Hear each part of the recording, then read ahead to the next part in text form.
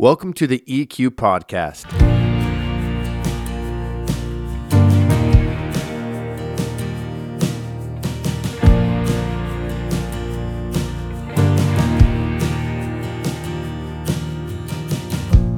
Welcome to the EQ Podcast, a show focused on equipping ministry leaders within the Calvary Chapel Association in the Pacific Northwest. I'm your host, Zach Lamerson, and I have on the show another friend of mine, Pastor Calvary Chapel Walla Walla, Tom Rush. How you doing, Tom? Hey, I'm good. So, Tom, here's my first question, and here's I typically ask my guests, how did you get here? I'm not talking about the podcast, obviously. You know how we got there. But how did you get into ministry? Could you give us like a quick origin story of Tom Rush, how you got saved, and then also how you got called into ministry and what transitioned you into planting Calvary Chapel Walla Walla? You've been there for over 10 years now. When did you plant Calvary Chapel Walla Walla? We planted in 2011. We moved here and planted that year. So it's been 12 years now. Yeah. Awesome. So what's your origin, your background a little bit for our listeners? So I grew up going to Calvary Chapel in Olympia at Pastor Chuck Lynn's church. That's now John Sine's pastoring that now. He retired. Chuck Lynn retired. Grew up going there really young. Like I think we were 3. I was 3 when we first started going, and grew up in that church. I remember asking Jesus into my heart. I think I was 2, maybe I was 3. I was at VBS, not a Calvary VBS, but I was at a VBS that my neighbor took me to. And I think it was kind of a crazy, hyper-charismatic church. But I remember that was it. Like I asked Jesus into my heart, and I never doubt that. However, when I was 11, we had a guy come visit the church. I think his name was Joseph Jones. He had been like a drug lord, kind of drug selling higher up, and had this crazy story. And it, his testimony convicted me, and the Holy Spirit got a hold of my heart. And I think I was visiting my big sisters. They had a youth event, and I was just there. So I gave my heart to the Lord there.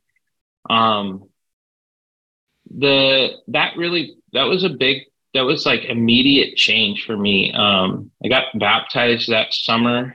And then in the fall, back in that time, we did all these, our church did all these things with Wayne Taylor. We would do these outreaches and stuff.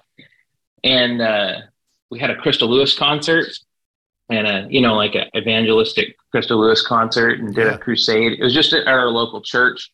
And I remember Wayne was up giving the altar call. And as a pastor now, I just like cringe. I'm like, I cannot believe that this happened. But so he was up giving the altar call, like their band was still playing a little bit and stuff. And I just felt like the Holy Spirit was like, you need to go and give your testimony. I didn't even know I was 11. I didn't know what a testimony was. Right. Like, you need to go talk to people. And I was just like, I don't want to do that, and it was really, really strong. So I went up to the front of this stage, and I think Wayne was still talking, and I cannot believe that he did this, but I was like, hey, can I have the mic? God wants me to share something, or I don't know what I said, but I shared my testimony. And apparently it was not that inappropriate, but it was pretty crazy. I asked him about it years later, and he didn't remember that had happened. I'd probably try to forget too, but yeah, it takes a lot of bravery to let an 11-year-old stand up on stage and give his testimony. I thought I was being really off the wall, and I'm like, no, that was a lot of bravery. Can I have the mic? I'd be like, no. But then, I don't know. I didn't have plans or anything at the time. I was going to be a jet pilot when I grew up. But when, we were always at the church, our family. I was there, 4 days a week for a long period of time. My family's not in ministry or anything. We were just there. It was what we did. And did some short-term mission trips, to Tijuana and that kind of thing. One of those trips, we were doing a at one of the DTS centers through YWAM in LA, and the Lord again, kind of put a call on my life. So like, there's kind of these stages. Like I was a little kid and I know I gave my heart to the Lord. I know that mattered. And then, later on it was like, yeah, but I want your life. And then the call to ministry, I was about 14 and Okay. I really felt like God called me to missions. And so from that point, I knew that was what I wanted to do.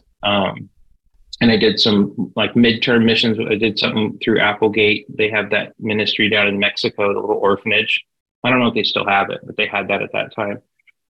So I spent a summer there, and then I really wanted to just go do missions. I didn't want to go to like Bible college or anything like that. But God kind of pulled me up short, and was like, you're still an idiot, so you need to go. Yeah.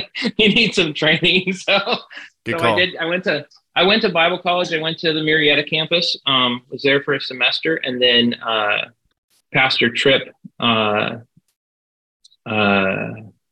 Kimball, he came to the campus and was talking about what he was doing in Dumaguete, Philippines, and he had an extension campus there that he was it mostly was for Filipino people, like a training center, and he was going to open it up for just a few U.S. students. So me and another friend of mine, Eric Johansson, we went kind of together to that. There was a couple other U.S. students that wound up going, but I did that, and I was really focused on missions. And then some pretty crazy family stuff happened, and I wound up right at the end of my time there as a student. I was planning on staying and like helping out with the school, and had to come home. And then I wound up kind of in the doldrums of like ministry, not knowing what next I was going to do. So my youth pastor, who when I was in youth group, I was pretty spiritually proud and messed up and really legalistic. And I just one of those like know-it-all Bible nerd kids. It was really annoying. So God was doing stuff in my heart, but I had a lot of like humbling to get done. Still probably that's what's going on. But so I didn't get along with my youth pastor for some reason, but because you thought you knew better than him. Because I thought I was way smarter than him and better than him. Yeah, that's pretty much how I wasn't, but that's what I thought. But so he was starting a church in Aberdeen. His name's Sean Hall, and he's still pastoring out there. Awesome guy.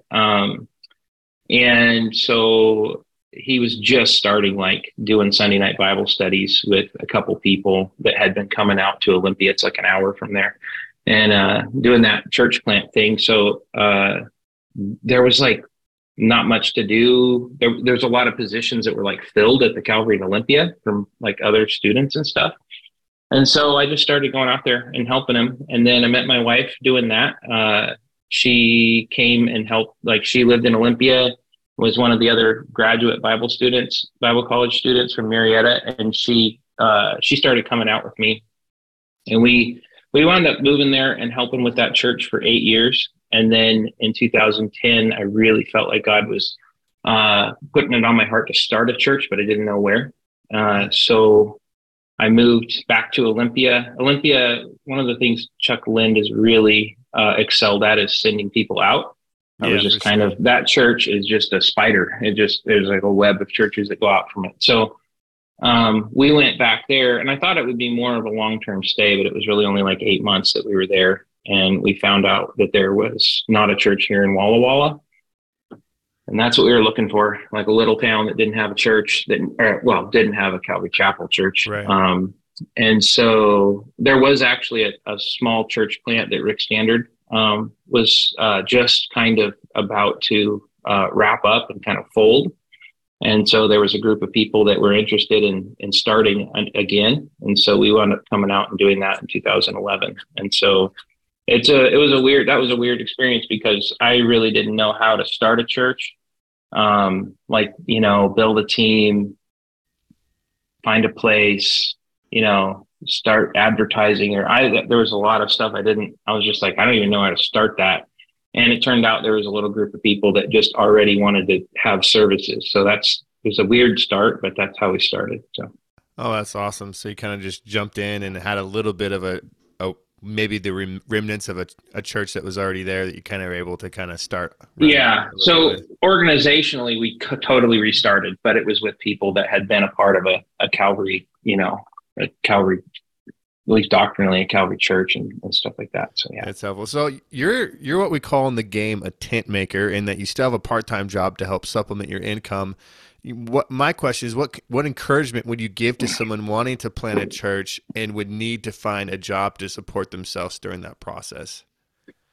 Um, I that's been that's been a thing that I have struggled with. I think that people struggle with that. Like, they know it's kind of like being a musician, like wanting, like, I want to make money. I want to be able to do this full But I time, but I also have want to to have a eat. job. I want to eat. My wife keeps complaining about the Yeah. kids being hungry, but I actually, well, so Pastor Sean, I watched him start that church and go from the first 8 years is kind of that starting period, and he had support from the Calvary and Olympia, I think, for like a year or 6 months, or he'd have to tell you, but he had support because he had been on salary, and then they had to, he wasn't there anymore. Eventually, they were very supportive, but in a kind of Calvary Chapel, like, here you go, kind Yeah. of way. So, like, that's our deal. So they helped him out, but then he had to find a job, and he was working a couple part-time jobs, like, just doing whatever. Part-time jobs are hard to make good money doing. And so I, during that time, had an inkling that I was going to have to do that if I was going to be a part of a Calvary Chapel plant or ministry start of some sort. Like, I knew pretty halfway through the period of time that I was there that that's what we were going to do. Like, Hmm. we weren't ready to go do it, but it was time to prepare. So I went to nursing school because I have family that are nurses, and that was a job. Like, I prepared to do this job as a bivocational job. So I had, previous to that time, was a carpenter and had been pretty successful with that. But I thought, that small business is it's hard to be an entrepreneur. I know Steve did that very successfully. Yeah. I think I hadn't started a small business though. So I was like, what I would have to do is go and start a small business without that experience. I had a little bit of business experience with starting my own stuff, kind of in a slipshod way. And I was like, I don't like that. It was also 2008 and the building market was garbage. That was a bad time to So start a business. yeah, I was like, I need to just have a job that I can taper and kind of titrate for what our family needs. And so that has worked out really well for us. So on one hand, it's kind of like not what you want to do. Like, you want to plan to, if you're a pastor, it's your calling. That's like, this is what I want to do. But if you know that's kind of in the cards for you, it's okay to, like, my encouragement would be, it's okay to, like, if that's what the Lord's calling me into, then it's okay to, like, pursue that a little bit, invest in it, and make a good version of that. That's paid off in spades for me. So, also, second thing is that job has been one of the biggest blessings for me in evangelism and ministry. Like, Right. I can't, not just patience. Like, the long game of working with people it's been 12 years now. I have really good relationships with people at work. And I spend so much time talking to people about the Lord. And I cannot believe there's people that I work with, like, because I'm kind of a knucklehead Right. and I'm goofy and sarcastic, and I cannot believe there are people that I work with that are like, I want to come to your church. I'm like, why would you? I'm pretty sure I completely blew my witness so many times with you. And they're like, oh, we should try it out. Oh, we love it. And I'm like, that doesn't, okay, fine, but you know what you're going to get. I disagree with you. That's good. Yeah. Yeah, I think we're still doing that. I'm still, like, I got my nursing degree thinking that would be a 2-year, like, I would do that because I could afford to do it. We didn't have kids, and my wife could work and help me get through that. I thought it would be like a 5-year thing, and I've been a nurse for 16 years now. So it's been a long time, but in Washington, they just keep giving me raises. It's a union state. So I only work there. I work there like 24 hours a week. And I don't think there's another job in the world that they'd be like, well, good job this year. Here's another raise. Like you worked for us part time. Like Right. it's, and yeah. So that's, that kind of thing, like invest a little bit into it. Don't just like kind of, you can cause yourself grief just hoping that there's something else, No, that's like, good advice. yeah. For a long time, you worked full time. So you basically worked both as full time as a pastor and then as a nurse, and then your transition to part time. What does that transition look like? And when did you know you need to kind of cut back? So that's been a back and forth thing. We have just consistently looked at what the church needed. So when I first started, I worked what they call per diem, which is essentially your unit or units. I work on a bunch of different units or can. They'll just say like how many days they need. And then you say, yeah, I'll work this day, that day, this day, that day. And I did that for 6 years after we moved here, 6 or 7. And that worked out really good because I could just like tailor my work schedule for whatever God wanted me to be doing or whatever. Right. But man, we were doing the like we've also had this backstory of I think 5 or 6 different church locations, and all of them like remote, box church, set up church on Sunday morning, and do church. And we got to a place where I was like watching church members fatigue, myself being fatigued, just doing the logistical setup was like all the extracurricular our church could handle just because it's so much work. And so people that are willing hearts and ready to serve, their service looked like putting out chairs, which is great. But I know that, eventually people just want to like do outreach and they have the energy to do that. And so it was a weird thing. God put it on my heart in October, about 6 years ago. I'm just going to give generalizations because I'm not good with dates, but about 6 years ago in October, God put it on my heart. I was working per diem still, and there was a position that I could take. It was full time, and that doesn't make sense to me. Like, why would I go to more work? Financially, the church was doing great. Everything was fine, but it felt like that was the thing I was supposed to do. So I was like, okay. And what we did when we did that was I had been taking like a partial housing allowance from the church. And so I quit taking that and I just went to work full time, and I didn't have anything to spend the money on. I just felt like that was like literally just like, this is what you should do. And I was like, well, I don't really want to. Like I wanted to be a pastor when I grew up, not do this. But I did. And then in January, our building fell through, the one we were leasing. And we had like a month to find another building. And there was a bar, a like condemned bar across town. And we leased that. We remodeled the inside of it. And we got essentially, it was a direct trade. So what I had been taking as a housing allowance was exactly within like $50, exactly what it cost us to lease the building. And the trade-off was like, it's what I wanted. I've been talking to God, like, God, we need a building. Like, we can't just keep doing this box church thing. And he's like, well, why don't you go work full time? I'm like, are you kicking me out of ministry? Like, I don't understand. This is kind of not the direction I was hoping to go. What I want is, this to happen. And when I saw we've got the lease finalized and stuff, and I realized that was exactly the trade I'd made, I was like, oh, this is awesome. Because what the church at the time didn't need me to be in an office, 5 days a week. The church needed a place to meet and a place to welcome people to.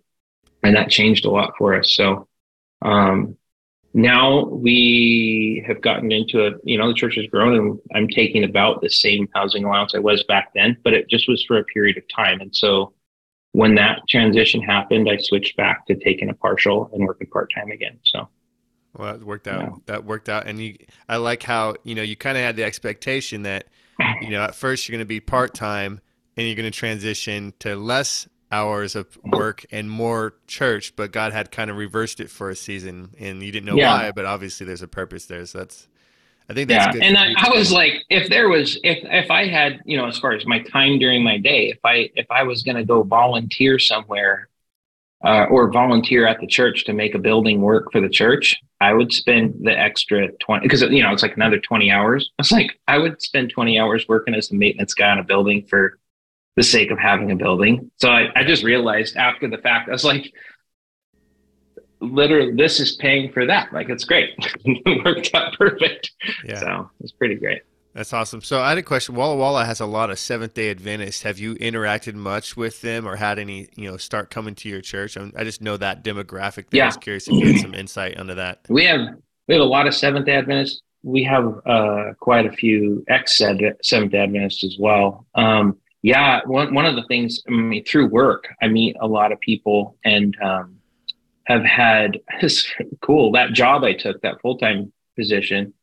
During that period of time, I got really close. It was a small unit. We spent a ton of time together. I got really close with some of the guys, and we did a Bible study for like 2 years. And they were like, "Hey, let's go through." One of the guys went through a rough period of time, and I spent like 6 months going through the book of Romans with him. And then another guy, they wanted to do a Bible study. So we did a Bible study at my house for like 2 years. They did Romans, and then they wanted to do Galatians. And that was hilarious because I was like, you Yeah. guys know that Galatians is like the like, pulls the pen out of Adventism, right? Like, this is like, we did Romans, and now you Yeah, want to do Romans would be Galatians. the other They're book I like, would think. well, we never do Galatians in our church. And I was like, yeah, I forgot you don't. You guys don't do that. It's weird. That's weird. I don't understand why you wouldn't. Um, so yeah, there's a lot of Adventism in this town, and it's a lot of, it's basic legalism. I have I told you, I just mentioned that I was pretty spiritually proud young guy. And I don't know how I managed to, but I managed to grow up like theologically super legalistic as a kid in a not legalistic church. Yeah. But I did. And so identify quite a bit with their, like, kind of their struggle and that kind of lifestyle. So that's been a kind of a constant thing, reaching out to them. So I don't know. I feel like there's such a broad thing. Is there more specific thing you were wondering about that, No, I was or just curious how because that I know you. interaction goes? Or yeah. Yeah, I mean, I know, like I said, it's just an area that I know. When I think of, certain parts of Idaho, I'm like, well, that's really inundated with Mormons. So I've asked questions like, Mm-hmm. how do you guys do outreach, or how do you engage with it? Yeah. Well, and that, it's one-on-one. I think that's the best with any cult. Like, the frontal approach on your porch is like minimal, when they're Yeah. geared up with their notebook and their algorithm of how to defeat Christianity. It's a non-starter, but relationship wise, it's that long game I was talking about. Yep. But I had a really cool experience. There's a lot of believers. Probably, most people know there's a lot of believers in the Adventist church that are like true doctrine, born again believers. Yep. Mostly due to ignorance about their doctrine. One of the great things that Adventism does is they kind of obscure their actual church doctrine for a lot of people. And there's kind of an active undercurrent of people that are trying to do that because they don't believe in Ellen G. White or the core doctrines of the church. And they don't feel like leaving the church just out of like loyalty, and, they'd rather reform it from inside. Yep. I met a guy that was way into the Gospel Coalition pretty early on in our church plant. And he started coming to Bible studies at our church and stuff like that. Really great guy, born again, filled with the Spirit, on fire for the Lord. Came to me and was like, what do I do? I'm like an elder at the Adventist church. And I was like, do I leave? Do I do I nail something to the door and walk out? Or what do I do? Like this, like what I literally, like, I don't know what to do because I don't believe what this church believes anymore. And I was like, well, why don't you do what Paul did? Like, he would just say what he thought at synagogues until they kicked him out, and then he left. Yeah. So he did that. He did that for about 3 years, and his pastor was very sympathetic to what he was doing. To compromised, maybe, whatever you want to call it, too shy to do that himself because he would be scrutinized really heavily. Yeah. So this guy, this pastor, this elder, he said that his pastor would send him to like all the little satellite churches that don't have regular. He was an itinerant preacher in the area, and cool. he would go and like they wouldn't invite him back, but he'd just lay out the gospel when he went and like full on, yeah. So that was, I mean, that kind of that's been my experience. A lot of ex-Adventists that just don't know where to go. They've been told all the other churches are anathema or whatever, and so they don't know what to do. But yeah, that's kind of part of it. No, but there's great. A lot of that undercurrent.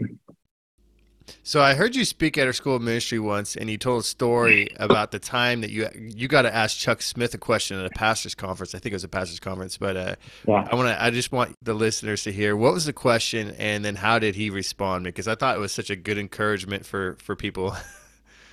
Okay.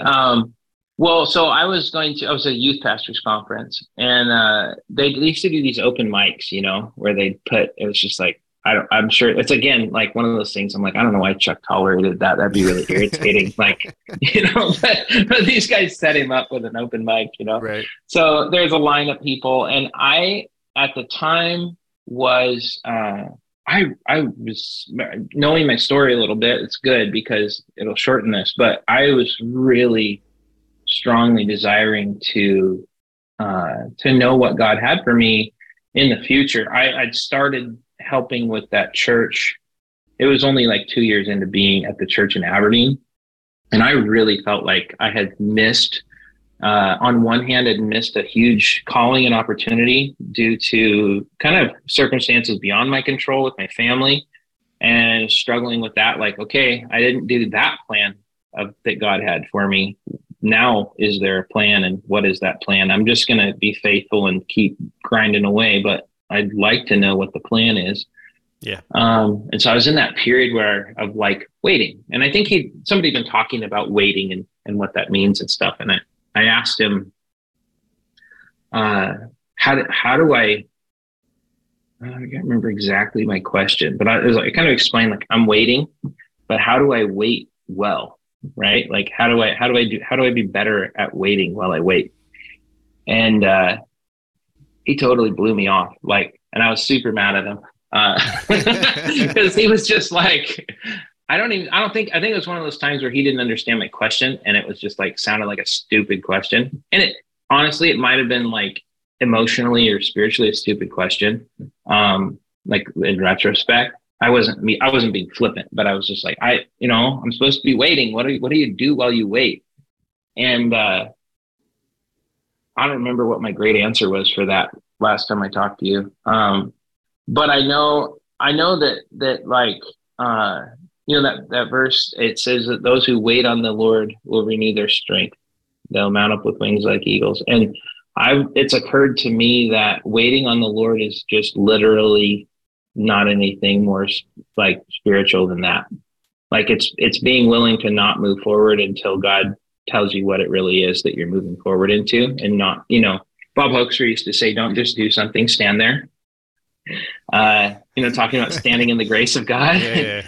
And I think that for me, that's been a thing over the last year or so that God's just put on my heart, is to let people know that, Saul waited on Samuel when he was going to make the sacrifice because the people were starting, and then he was waiting, but with like an ultimatum, like I'll wait this long, but no longer. Mm-hmm.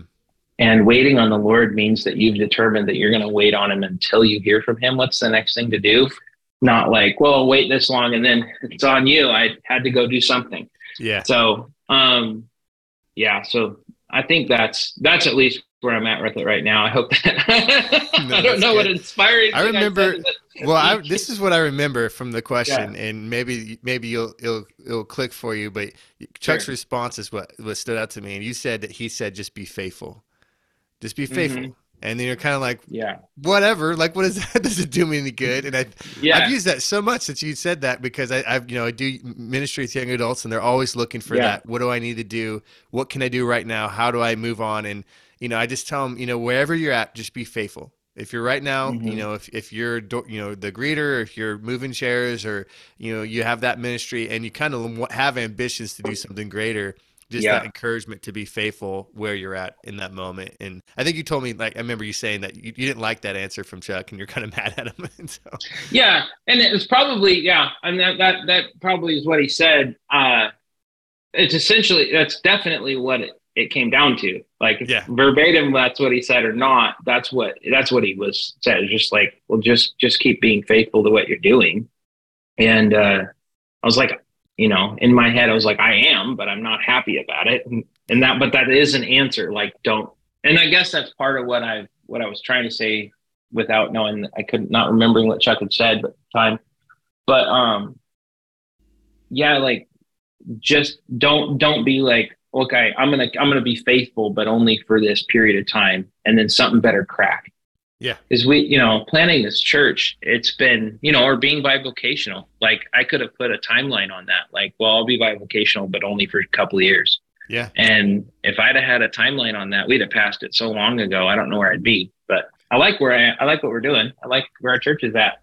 But we wouldn't be doing this if I'd have been like, well, fully on that, I'm gonna go, I'm just gonna go do something else, or go find a job at a church, which wasn't my calling, So Yeah. yeah, No, that's good. I think that encouragement to not put a time limit on things, especially like you said, when you have an expectation of, I feel like God's going to call me to this position or this place, and in that waiting, you kind of have a timeline for what it looks like, and just to yeah, be and patient and faithful during that process is really, I think, an encouragement that guys need to hear, because like there are guys in your exact position, that are in some kind of waiting period. They're in bivocational, wanting to be in full time ministry, not because it's the end game of finances or something. It's really like you want right, to be able to pour your heart into what you're doing. But yeah, I mean, I get the expectation of like that's going to somehow be more fulfilling. But I love what you're doing, Tom, because you are, like you said, you get one of the things that I've been on full time staff at Calvary for 18 years, and so I don't get the interaction. I don't get to do the witnessing and the stuff. I mean, people come into my office and I've witnessed people gotten saved, but not like where I'm on the job with people and sharing with yeah. non-believers and that interaction, especially with patients each day, just kind of getting. And so there's an aspect of, from my perspective, that I'm jealous of what you're doing. So I think it's good. Yeah, and it's easy to forget that. But yeah, like they pay me to go interact with the world. Like I would have to go look for that otherwise. Yeah, They pay me to exactly. be there. It's crazy. And Yeah. you did a good job too, that you're helping people, so they kind of want to receive that. But I think that's Yeah. cool. I was building super expensive boats for rich people, and that was part of that decision process. I was like, I don't think I can do this like with enthusiasm. Like, Yeah. I need to be doing something that fits like my calling. So, yeah, that's part of it.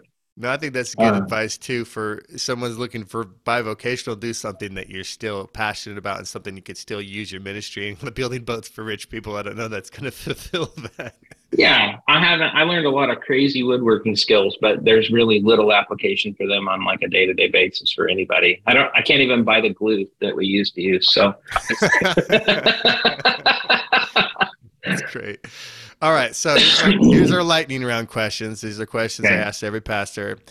Just real quick answers. Number one is, who's your go-to pastor to listen to, dead or alive? Uh, Steve, actually, who All I right. wound up listening to. And Well, it's, he's not even on the podcast. yeah, He's usually co-hosting with me, and you got to. yeah. Well, I would have been really embarrassed, but yeah, like, wow, it's gonna sound like that, but yeah, I like listening to Steve, because I know him and I can talk to him, and he's a really good pastor, like he's a really good teacher. Yeah, So it's great. also availability matters. That's one of the reasons we went with like Subsplash and got an app, and because it's like being able to get the content is a thing. I'm just super lazy. I don't go look for it very good, but I like listening to Steve. So, That's yep. awesome. How about a recent good read, a book you've been reading that you think would be cool for guys to know? One of my favorite books that I haven't been reading lately because I gave it to one of my elders to read, and he hasn't finished it yet. Actually, he hasn't started it yet. He needs to get on the stick. Uh, is Preachers and Preaching, Martin Lloyd-Jones. Okay, awesome. That's one of my favorite ones. And last one is, what's one piece of advice you'd give for someone in ministry, whether it's full-time or part-time? What's a piece of advice you just like want to impart to someone? I think, don't grow weary in doing good. In due time, you'll reap a harvest. Part of that, it's part of it, like what we were talking about, that being faithful. But, think about that. We want to see things happen, and get discouraged when the timeline doesn't fit our expectations, and to not be discouraged in the day of small things. So. No, that's good. I appreciate it. Tom, thanks so much for coming on the podcast and hanging out with me. I appreciate your time, and praying for you guys and what God's doing there in Walla Walla. I know, it's a stone's throw away from Tri-Cities, so we see you guys quite often, but it is really cool to see what God's been doing over the years there in your ministry. So great. Thank you, Zach. Thanks for talking with me, and appreciate the opportunity to do this. Yep. Thanks, man. The EQ Podcast is here as a resource for our listeners. Check us out at eqministry.com. On our website, you'll find a variety of helpful tools, including past ministry conferences and a contact form to seek out help or counsel from seasoned Calvary pastors who want to encourage you in your serving or answer your ministry-related questions. Until next time, God bless.